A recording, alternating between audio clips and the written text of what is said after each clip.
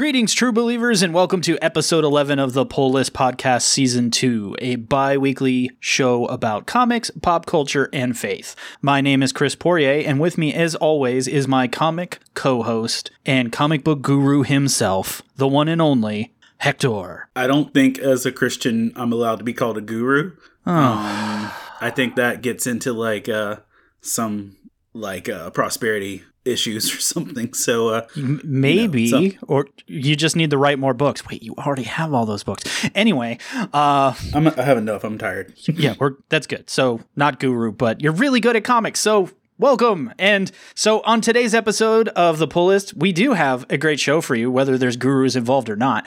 We're going to hit the latest news that you need to know, our most recent pull recommendations from the last 2 weeks, and even our favorite new number ones. And there were a metric ton of number ones.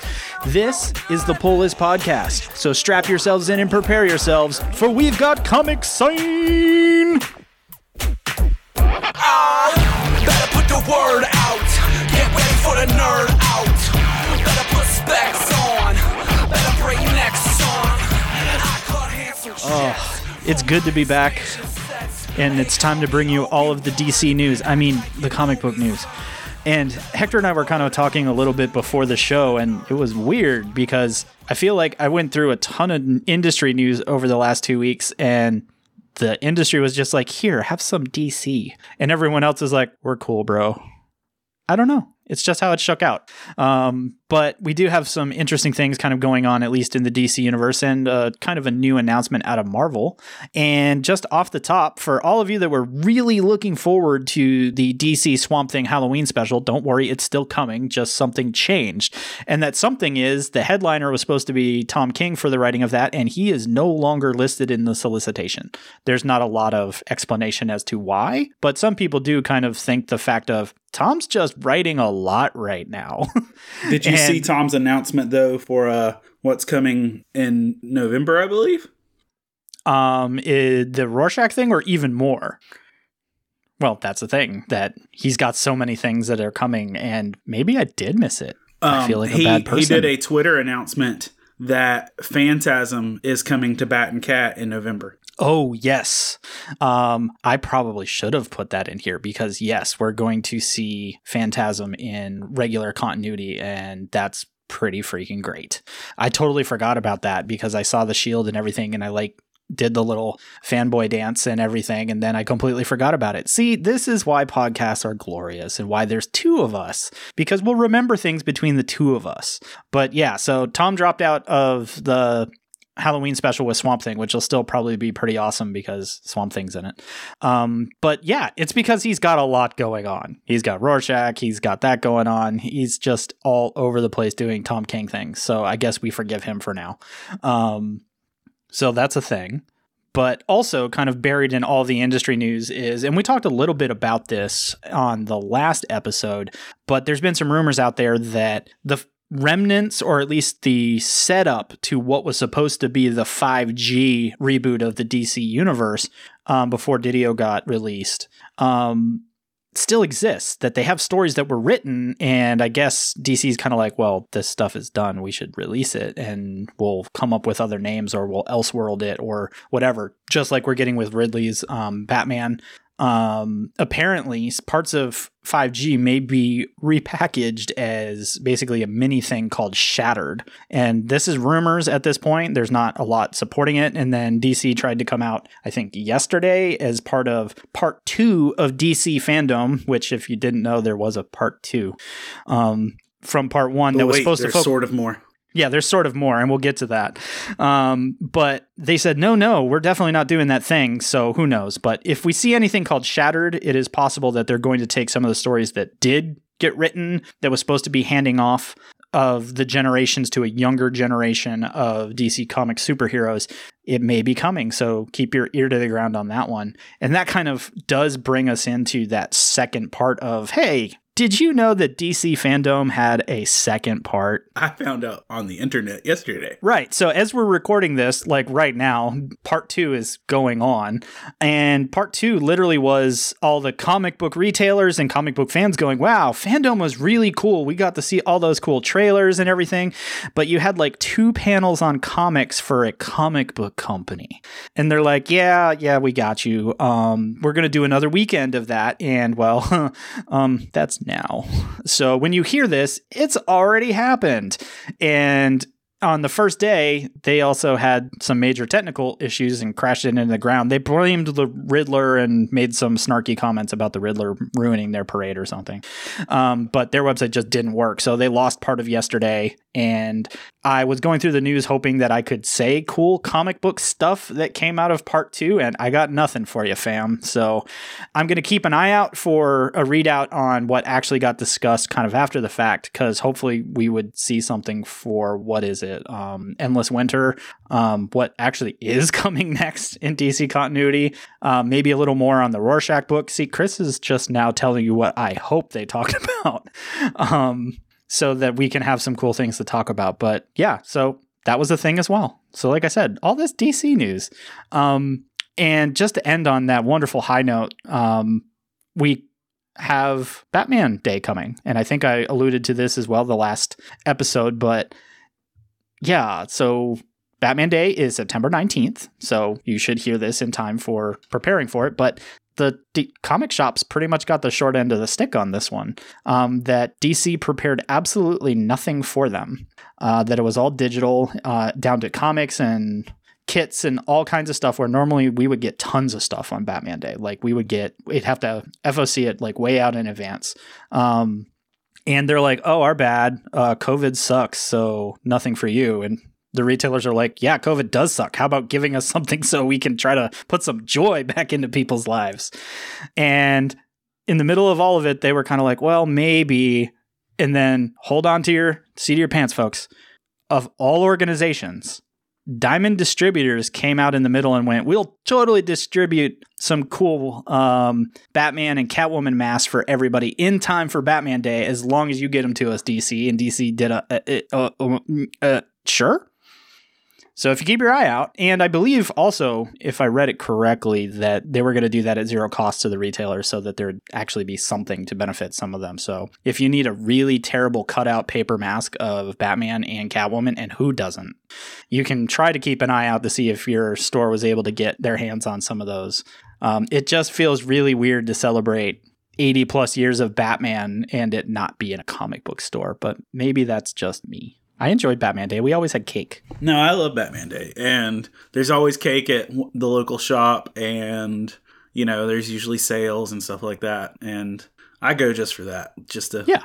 Well, we've had this conversation before that community is still one of the biggest and most important parts of the comic book industry. And, well, yeah, we know COVID's made things harder. That's no doubt. But even more so than usual, people they're looking for people, which sounds weird, and it sounds even more weird in COVID, but, you know, wear your mask, be safe, wash your hands, and celebrate Batman Day, hopefully. But shifting gears a little bit, I do have some Marvel news. And I said that as we started, that it's weird that it's like just this deluge of DC information. And maybe it's just because there's a lot going on, and there kind of is. But do you remember, it was probably year ago, 2 years ago, that Black Cat got her own series kind of spun out of the Spider stuff, and it kind of abruptly ended around issue 12 or 13. Yeah, they still give number ones away free at like cons and junk.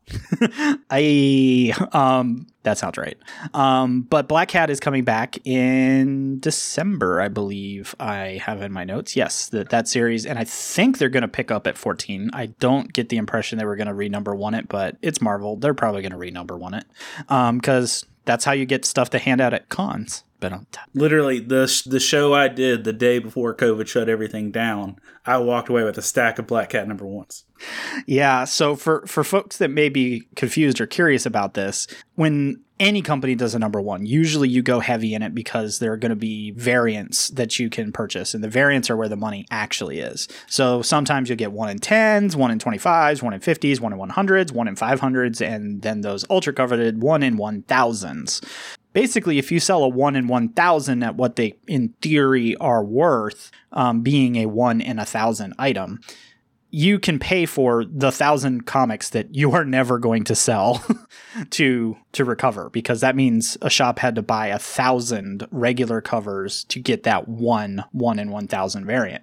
And that becomes the book that we then give away at events, conventions, etc., because we already made our money somewhere else, and we literally just have all of this comic that now we don't have much we can do with. So that's usually where those things come from, and it's a fascinating bit of the economy, because the other thing that's really fascinating, sorry, I'm like totally nerding out here, but I guess that's why you're all here, is that 1000 books that a store had to buy to get that 1 in 1000 goes against that book's sales record, because the store bought those. So that's why comics can be a little weird, like we talked a few weeks ago, in terms of what sell-through numbers actually mean, is because a lot of stores might have bought 5,000 books to get 5 1 in 1000 variants if they exist, to make all of their money off from selling those 5. Not the 5,000, the 5. So comics are weird, but they're still kind of fun. And that's what a lot of us in the industry refer to as variant math, or the infamous Marvel math, because they also will allow us to combine multiple covers or even multiple issues of something to cover variant purchases. And you literally have to sit there and do math across multiple things, because none of the ordering systems will do it for you, to figure out if you meet the thresholds for certain things. So if you ever catch one of your comic book store owners on FOC day, like screaming at the computer, that's why. And you should take pity upon them and buy them a coffee, because they need it. So from my end, that's all I really caught in the news. I don't know if you saw anything else that we should definitely talk about here, or if we can jump into. I kind of already envisioned this show as I looked at it was, there's just a lot of comics out in the last 2 weeks that there are. Outside of Robert Pattinson getting COVID. Oh yeah. The bat got the bat disease.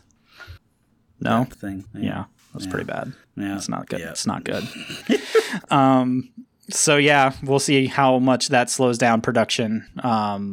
So that will be interesting. But yeah, I think I'm going to move us right along then, because this is a comic show this week, and we're going to talk a ton about a bunch of comics. So that's what you need to know from industry, and that's kind of our bi-weekly look at the industry and delivering you the inside knowledge. And as always, you can join us in on the conversation with Hector and I and all of your other nerdy friends on the Love Thy Nerd and the Facebook, in the Facebook community, or on the Discord.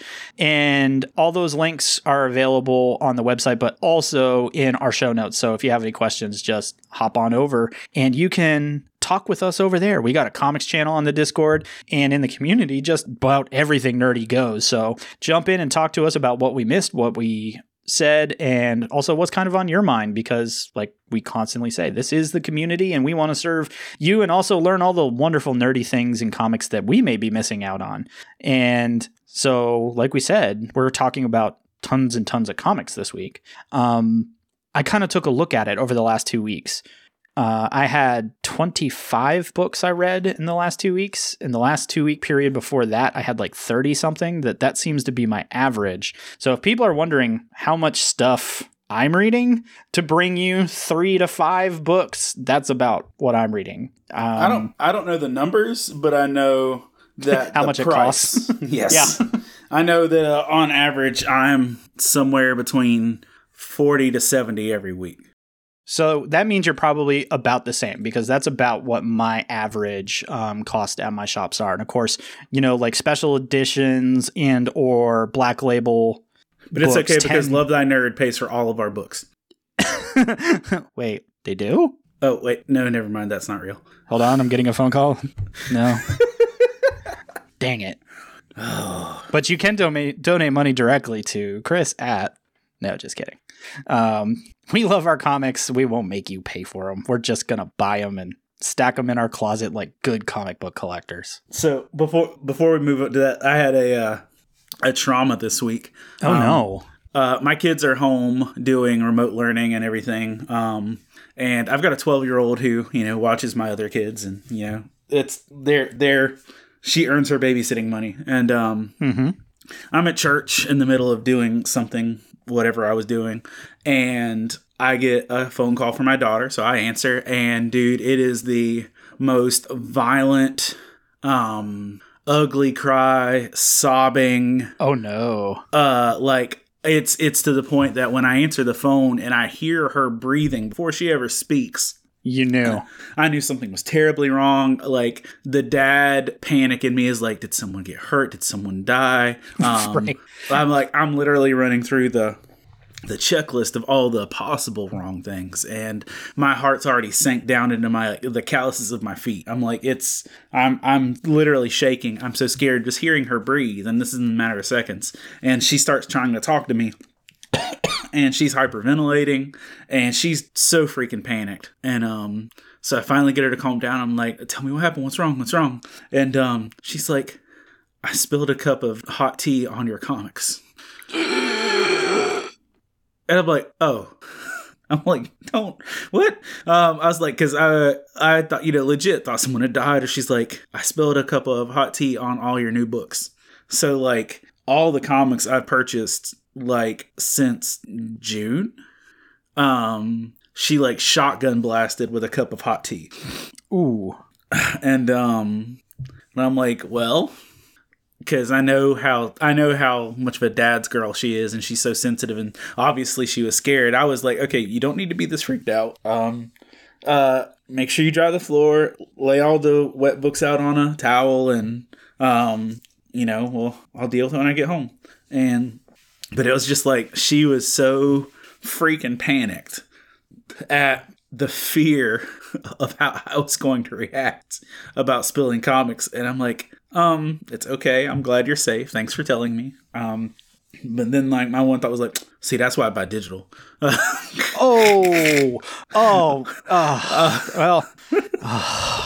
But, I've been buying physical books for like 3 or 4 months now. And then literally all of them are drenched. And I'm like, oh no. Because if it was a quality tea, at least Uncle Iro would have approved, right? She had opened my box of recent stuff to get some books out and was sitting there reading them.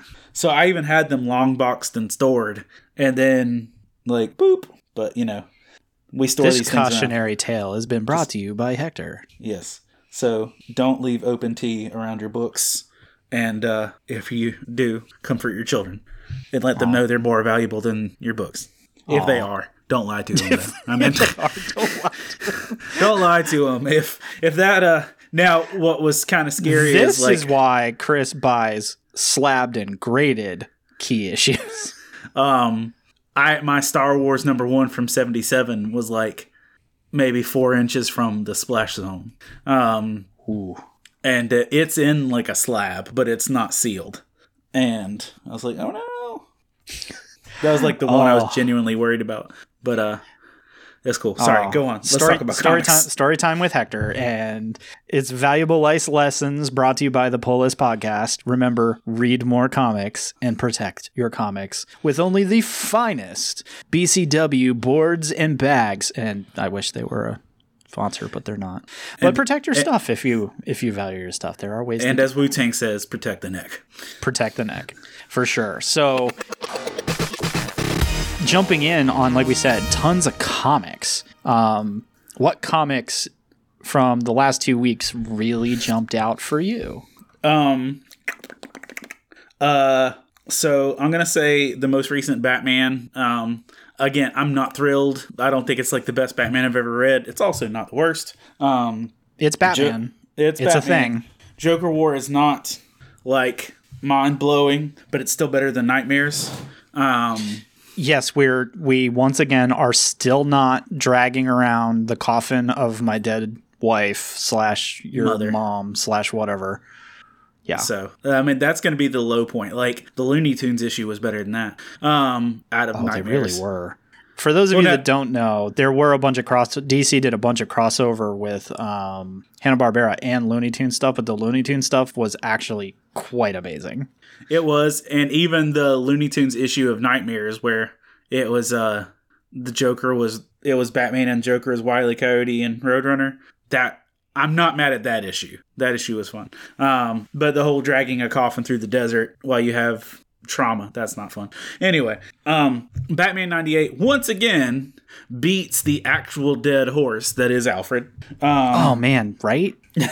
I'm like, can you please let this man lie, Alfred, and move on? Alfred's been dead forever. What issue are we on? 98? 98. Alfred died in like 73? Sounds right. Please stop. You know? We're there. We get it.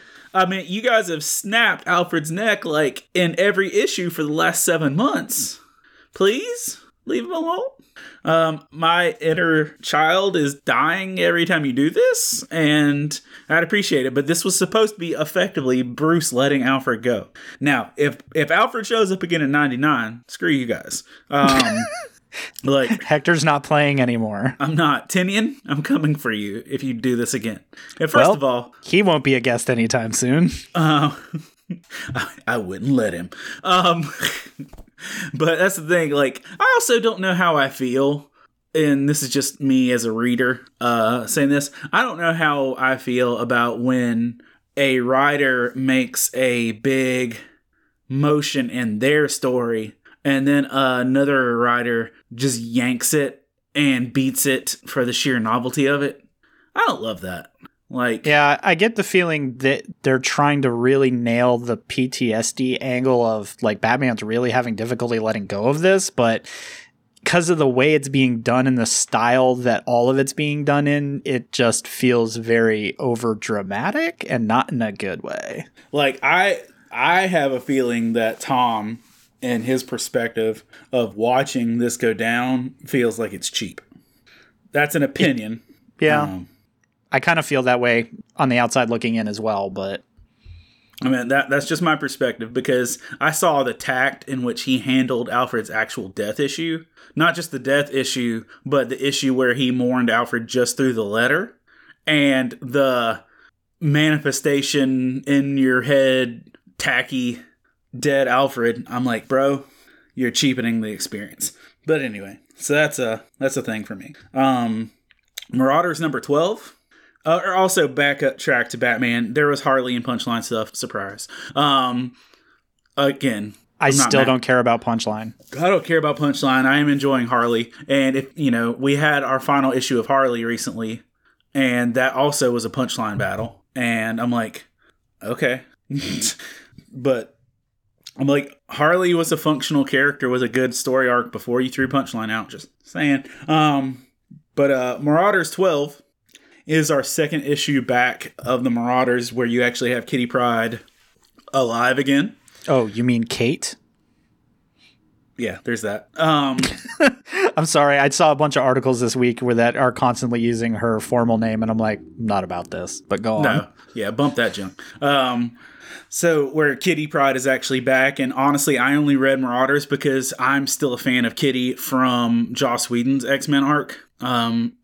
He made me love Kitty Pryde, and so I'm reading it for that, because the Kitty Pryde we get in this is very much the Kitty Pryde from X-Men.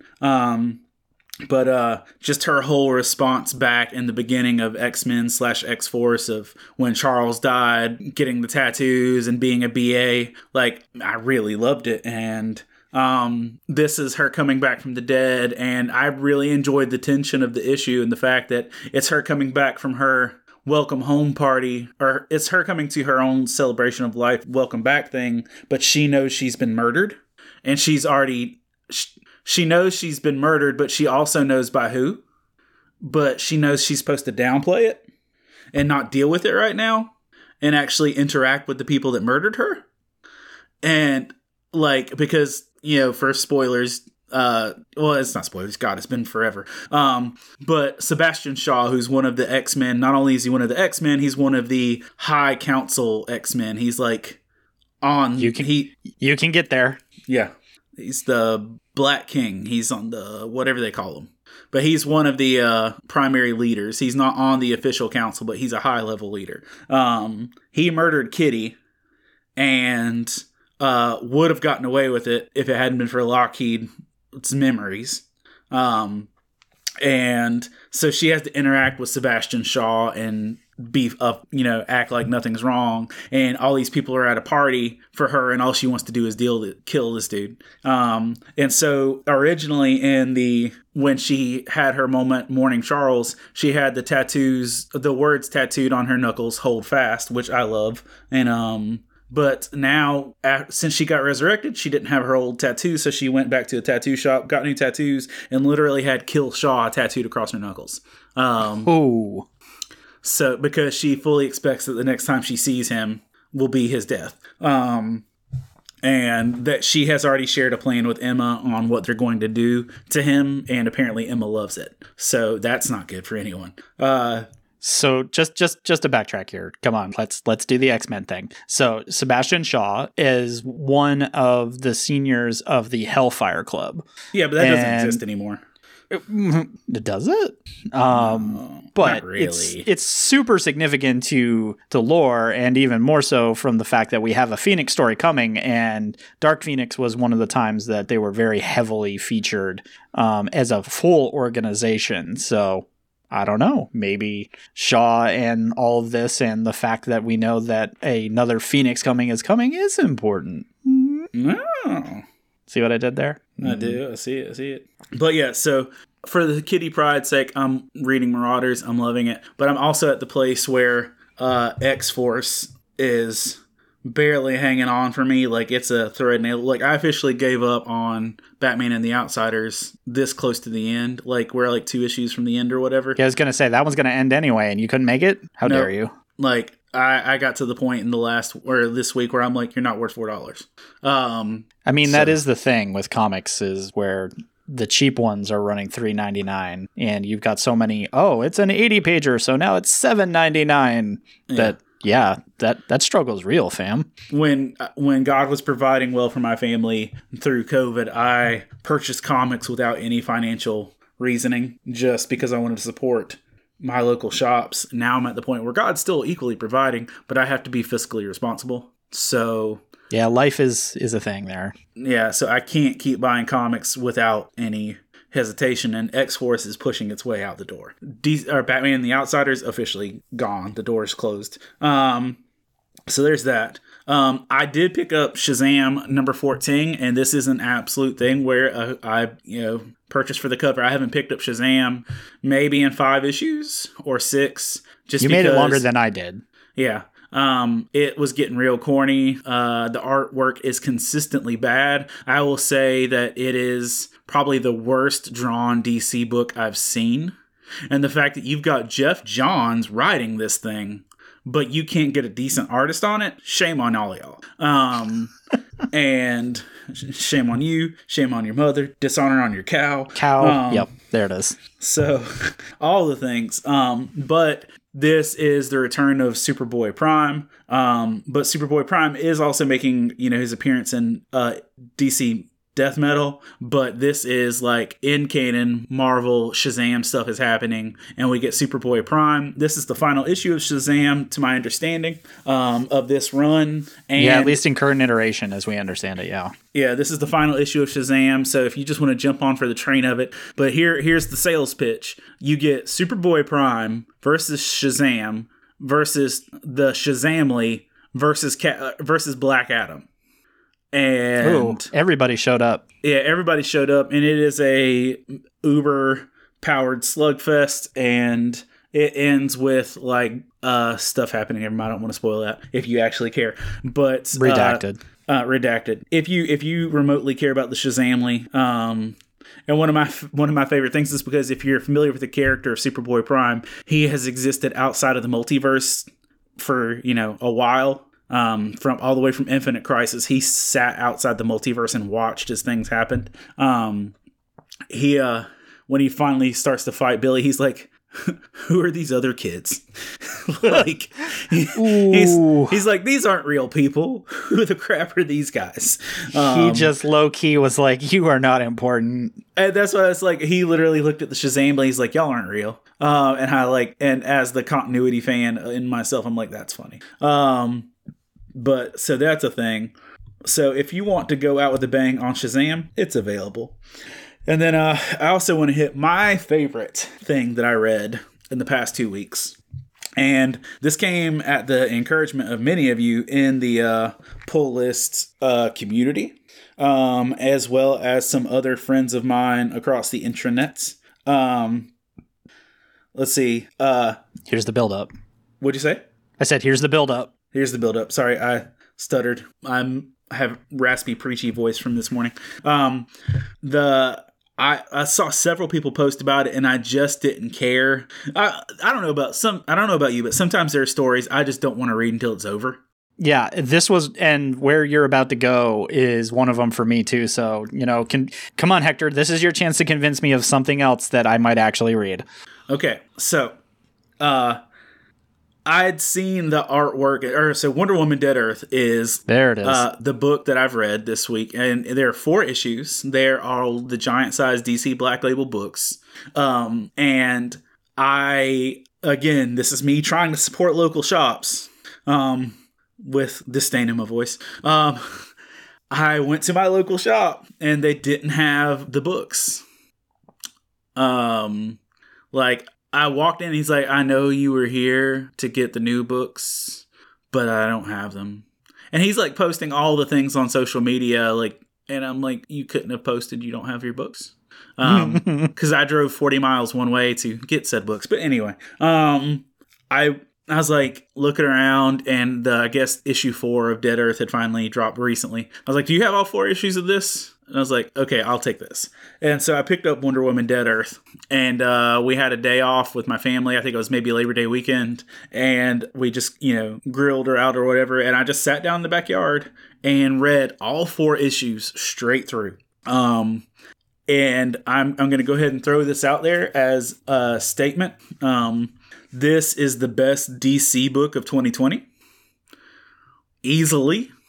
It's extremely high praise right there. It is. And you and I have been doing this for a minute, and if Curse of the White Knight was the best DC book for a season, and then Harleen was our best DC book of last year, this easily takes the cake.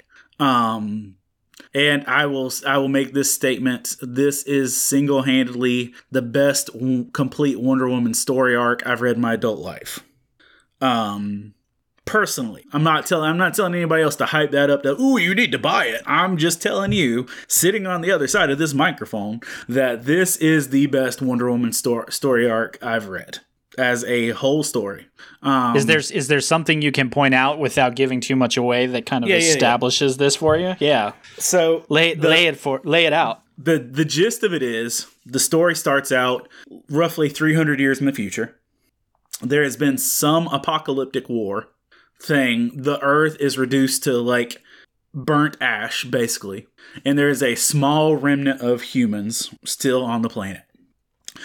On a scavenging mission, some humans fall into a cavern trying to run from a monster, because guess what? The Earth is overrun with horrible, demonic-looking monster-y things. And so running from these, a group of people along with a monster fall into a cavern, and they're about to be horribly mutilated. By the way, this is a uber violent book. This makes The Walking Dead look like, Marvel's Wizard of Oz. It's like that. It's some of the most violent imagery I've seen in a book. It honestly strikes me that this would go hand in hand with Frank Miller's 300. But the artwork's grittier. And that's one of the things too. I know I'm rabbit trailing, but I'll say this. One of the things I love about this book is that they don't make Wonder Woman absolutely beautiful in every panel. Cause one of the things that I feel like gets in the way of taking Wonder Woman seriously as a gritty character sometimes is that sometimes it feels like there's more of an emphasis to draw her as beautiful than they do in character development. There's plenty of panels where she straight up looks like tattered, torn, and you could tell there's no emphasis on trying to make her look beautiful. They're just putting her as a character in a story. I feel like this is one of those books that actually drops that negative trope of having to have a female as a perfect depiction of beauty in every storyline. I digress. So this group of people fall into a cavern, and as they're right before they're devoured, a hand reaches from beyond the panel and straight grabs a monster by the throat and rips its head off or whatever. And turns out that they had fallen into the ashen remains of the Batcave. And in the Batcave was a coffin, casket, capsule, do-hickam-a-thinker that had the body of Wonder Woman in it. If you've played Legend of Zelda Breath of the Wild, you know how you wake up 100 years later in a reanimation chamber. That's exactly how the story starts. Wonder Woman has just been awakened. I mean, literally, dude, this story plays out just like Breath of the Wild. Wonder Woman has been in this suspended animation healing chamber thing for 200 or 300 years, has lost her memory of recent events of like what led her to being in that chamber, and she's at, let's say, 25% power. And so Wonder Woman decides to lead, and it doesn't go well either initially. She decides to lead humanity's last remnant to safety on Paradise Island against unstoppable forces of monsters and evil. Very Gears of War at times. Like, one of my favorite panels is like you get to see Wonder Woman jump a Jeep into the throat of a giant monster while she busts open a can of gas, pours it down its throat, and lights it on fire, like while she's in its mouth. I mean, it's like that kind of vicious.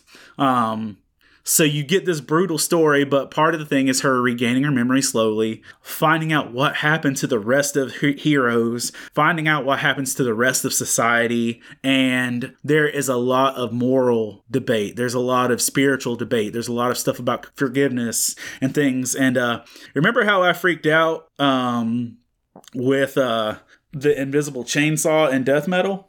Yes. That's nothing.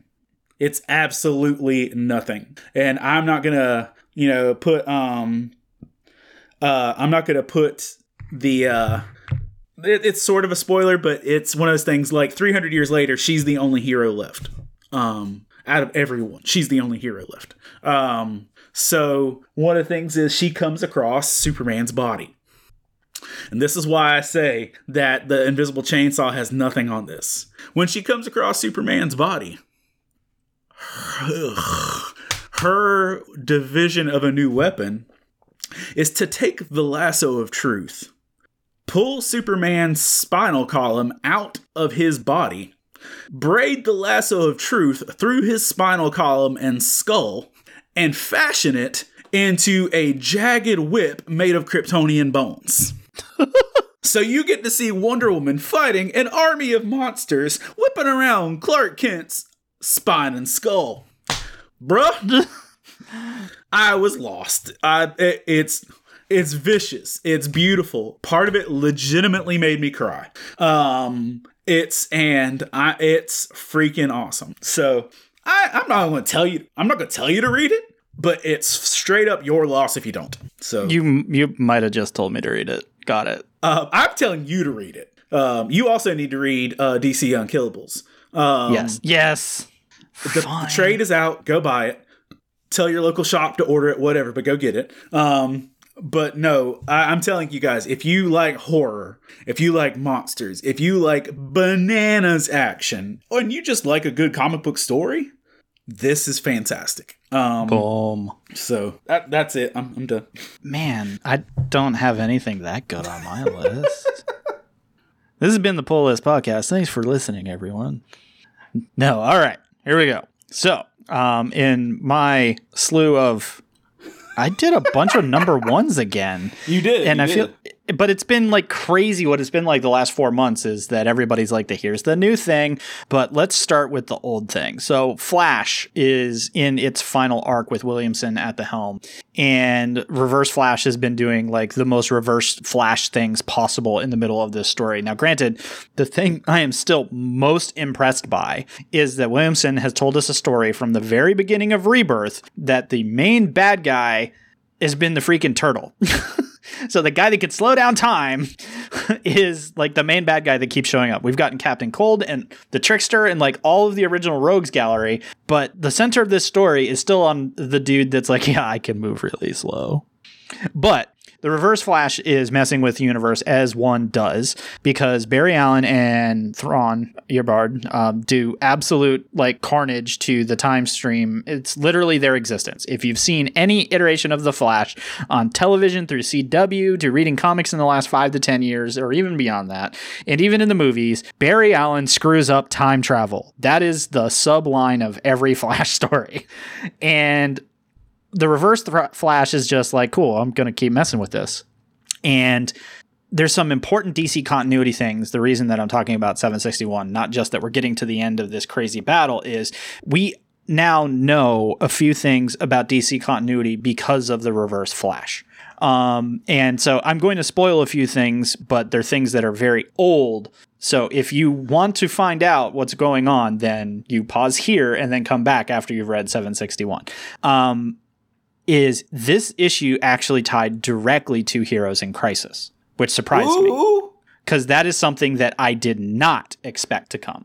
And what we find out about what the Reverse Flash has learned to do is to travel through time, exist in time, and he's found a way to basically through his, vibration thing that we all know that the Flashes can do, is that he can implant ideas into people's minds that they think are their own.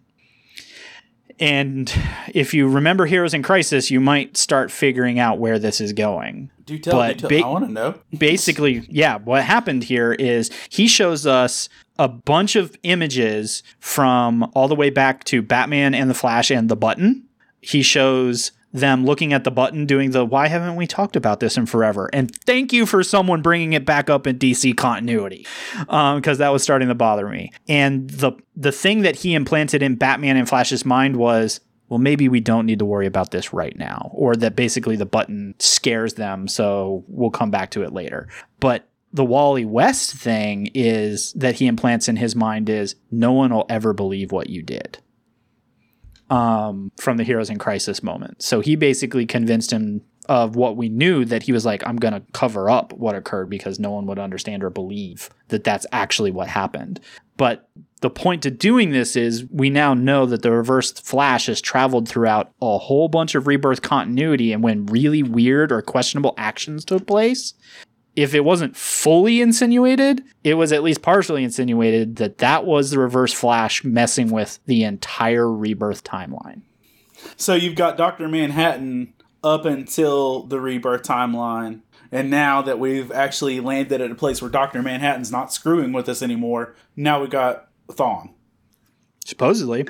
And it's interesting because the other thing that they did is that page in the middle of 761 is drawn in the same style of all the Watchmen adjacent books. It's a 9-panel, straight panel page. And it looks different from the rest of the book. Like, honestly, fam, from a DC continuity and just like storytelling in general, this was a really brilliant, like, some people are like, I don't know if I like this, but the more and more I kind of bathe in what they did and why, I'm like, this is actually kind of smart. Because it's tying together stuff, whether this was the intention or not, because we don't know what's coming next because of the whole lack of 5G and everything, that we're now starting to get pieces of how all the what appeared as not related but related continuity stuff is suddenly related again. And it's in the Flash book. Who knew? So this is me being a total Flash nerd, but also being like, wow, if you really care about DC continuity, you need to back up the bus and catch what's going on. So now into my slew of number ones. let's finish up with our DC property. I did read the new Hellblazer Rise and Fall, Black Label. So Constantine in Hellblazer and regular books disappeared. We get Hellblazer Rise and Fall in this, the giant magazine size Black Label. And it's pretty much everything that I think most Constantine fans are looking for. It's a murder mystery type story. There's demons and there's magic stuff. He swears a lot and lots of things catch on fire. Does anyone have any questions about what a Hellblazer book looks like? No? Anyone? Yep. That's pretty much what you got. I don't know if it's good, bad, or indifferent, but it's about what I expect out of John Constantine as a character and Hellblazer as a book. So I think until I know who the big bad is, which they kind of give us clues to, but there's not a ton there, I'm just kind of lying in wait. Isn't this book already canceled? No. This is the Black Label. It's a 4 or 6 part. The regular Hellblazer has been canceled. That's why it's like, right? What are we doing here? Well, that's what we're doing. Is you got a Hellblazer where he actually swears instead of just reading gibberish on a regular DC comic. So John Constantine doing John Constantine things. I think most fans will probably be happy with what's going on. If you're looking for PG-13, it's not here. Move on. But next, I spent some time over in Marvel Land because they've been dropping tons of new titles kind of left and right. And one of those, which they delayed till now, was the return of Black Widow. I definitely wanted to pick it up and see where we were at, if it would tie to what's going on. Eventually when we get the movie and everything, because that's why they held it, was they wanted it to come out closer to when we actually get to eventually see the movie. And I really kind of enjoyed it. I'm typically skeptical of a lot of Marvel properties when they do that close to movie release, that they generally don't seem to be strong. But this one is, she's been literally off the grid for a while.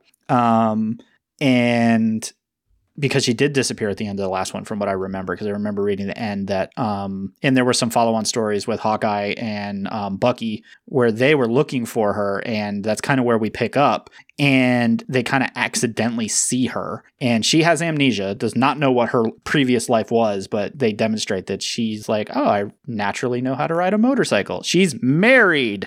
And so it's like a long kiss goodnight. Yeah, I guess, more or less. So yeah, she's Marvel's revolutionary new idea is the 1990s action movie starring Gina Davis and Samuel L. Jackson. Yeah, basically. Okay, cool. But we're gonna get Hawkeye, we're gonna get Bucky and international spy stuff and her riding motorcycles, but she doesn't know who she is, and she just kind of wandered past a news camera, and like everyone went, wait a minute. Even bad guys. So that's kind of the setup of the first issue is Bucky and Clint are like, wait. And then a bunch of bad guys are like, there's the target. And I'm like, okay, I'm down. This is comics. I'm in. So good job. I thought it was really fun. I will read another issue of that for sure.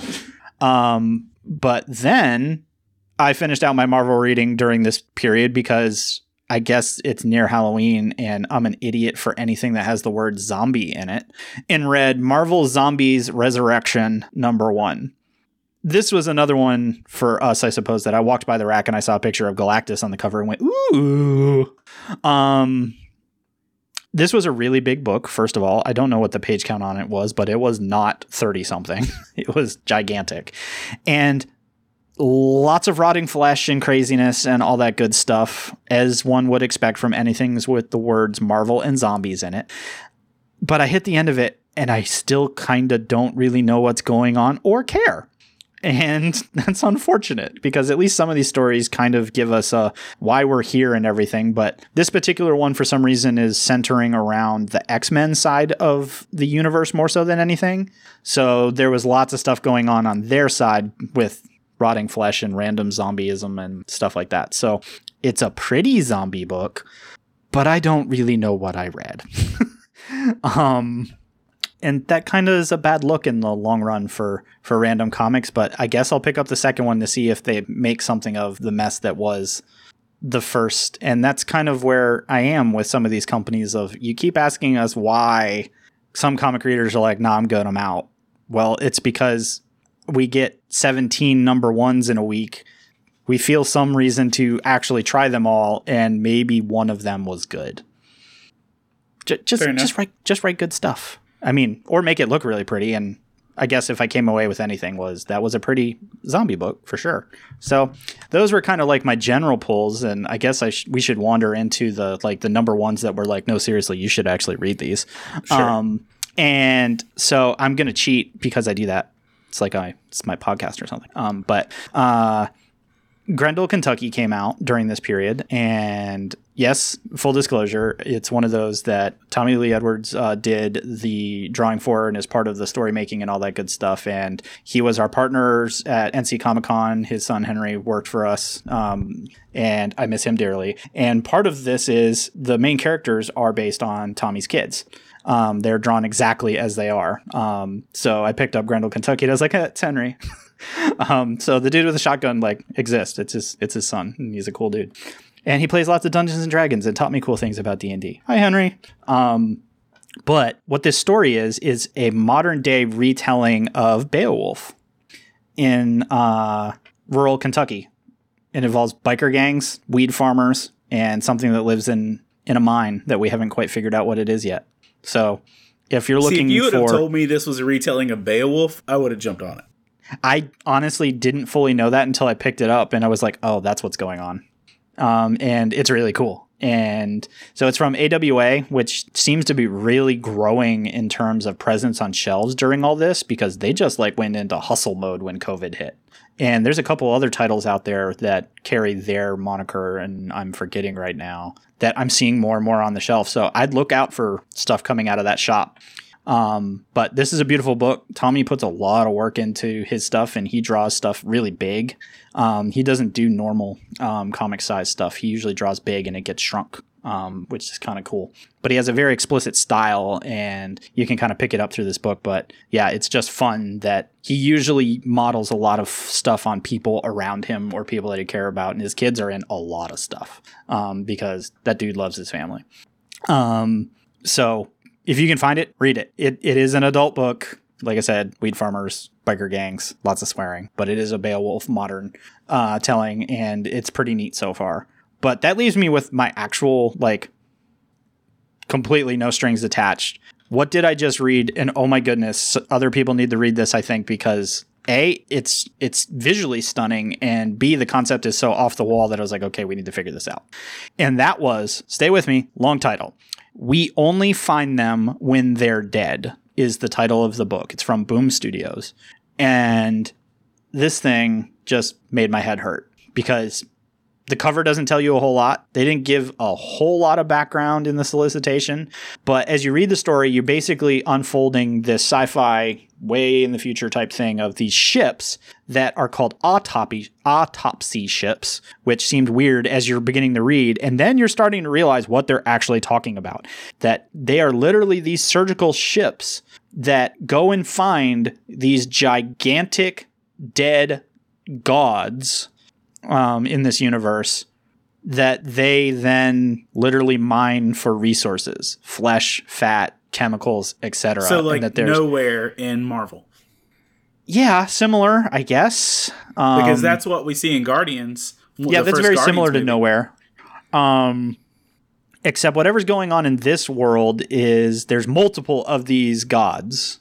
We don't know where they come from, what they ascribe, etc. We just know that they die, and that all these independent autopsy corporations show up with permits for very specific things that they're allowed to mine and stuff. So it's a really weird story that they establish a lot of bureaucracy in. And I never thought I'd be interested in space autopsy bureaucracy, but here I am. And part of it is that there's some organizations that are kind of fighting each other because, certain things are worth more money. So they try to, get stuff they're not supposed to so that they can get more money and all that. But the captain of the ship that we start with is fascinated with the gods. And he talks about the fact that, as the name of the book implies, we only find them when they're dead is, well, what about them alive? Now, we don't know what motivation he has for that, but that's kind of the setup of the first issue is we learn all these pieces of this universe, and he's like, I think I can find one that's alive. And I'm just like, bruh. My brain kind of hurts with all the concepts that are involved here, but I want to know more. it's kind of morbid, but it's a really interesting setup. And I got to give credit to comics that make me stop and go, what? Well, and I don't. Yeah. When you mentioned this, it actually made me have a flashback to. Did you ever watch the sketch comedy series Kids in the Hall? Yes. There was a sketch in Kids in the Hall where, and please understand, I'm talking about stupid fiction from Canada, and I know it's not biblically accurate. Hi-oh. But there's a Kids in the Hall sketch where they find God's body because God has died, and that's how they found him, because he's invisible, and they found his body because somebody tripped over him in like Burbank or something. And so like when I started flipping through the concept of this, I'm like, oh, this is like the galactic version of that Kids in the Hall sketch. Things to bring you thought. Deep thoughts with Hector. All right, so as we kind of come to our time here, what was the number one thing that jumped off the shelves for you this week? Past weeks. Cyberpunk was really fun. It's one of those game. It's a game tie. I did Cyberpunk's Trauma Team, and it's basically a where if you're a EMT driver, an ambulance-y person, like a lifesaver-y person, you have to also be a fully trained soldier. Oh, okay. So, like, not only do you have to try and save people, but you have to try and save people while shooting bad guys or whatever. Right, combat medic, got it. Yeah, but that's the only kind of medic that exists. Okay. Like, the world is such crap that you have to be, like, in full combat mode if you need an ambulance. But apparently, ambulances are only available for people with money.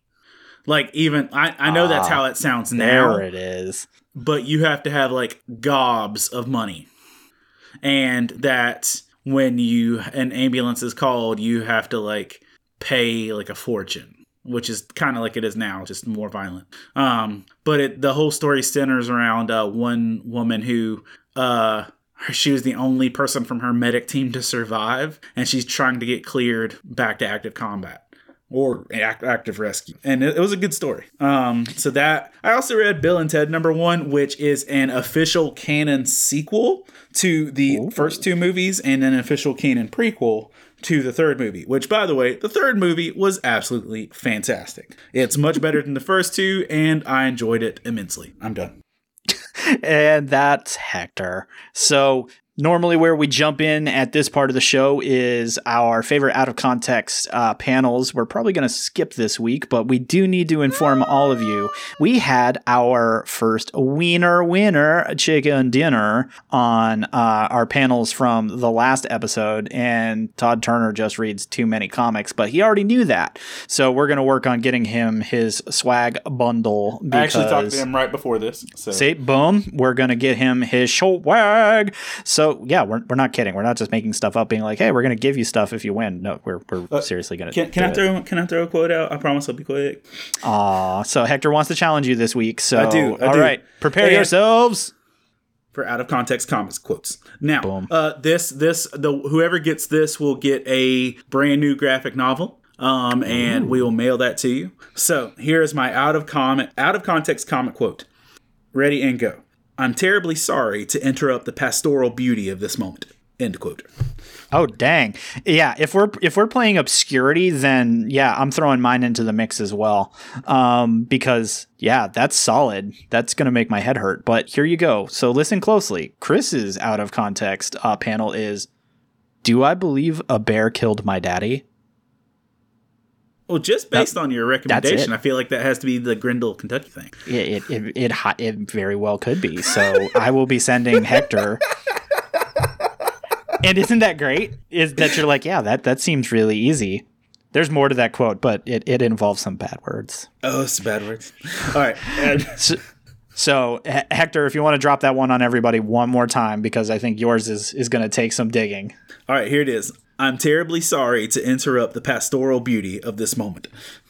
There you go. So congratulations again to Todd for figuring us out last week, and good luck on this week's. So that's it for here for here, blah, blah. See, that's it. We got so excited. We were doing so well. But that's it for us here at the Pull List Podcast. Episode 11 of season 2 is now in the books, and it's now in your ears. But we couldn't possibly do this alone. As many of you know, we take this epic journey of podcast and fandom with a cross-section of other podcasts at Love Thy Nerd. And you can hit them up over at the Love Thy Nerd podcast network at lovethynerd.com. Go ahead and click on listen. You can see a cross-section of new shows, and we're just constantly adding stuff to the network, and it's really exciting that we continue to grow and cover all kinds of different fandoms. So again, Hector and I just want to thank each and every one of you for choosing us as your primary comic book knowledge factory on a near bi-weekly basis. We've been doing pretty good lately.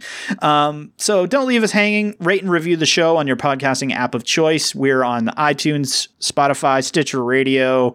They keep adding things. We're even on SoundCloud. How crazy is that? We're like everywhere. So everyone, thanks for listening. Are we independent rappers now? I mean, maybe we could be. No, maybe not. But we could be. But fam, seriously, thanks for listening. And remember, kids, read more comics. I'm gonna take all 7 continents in the game of risk.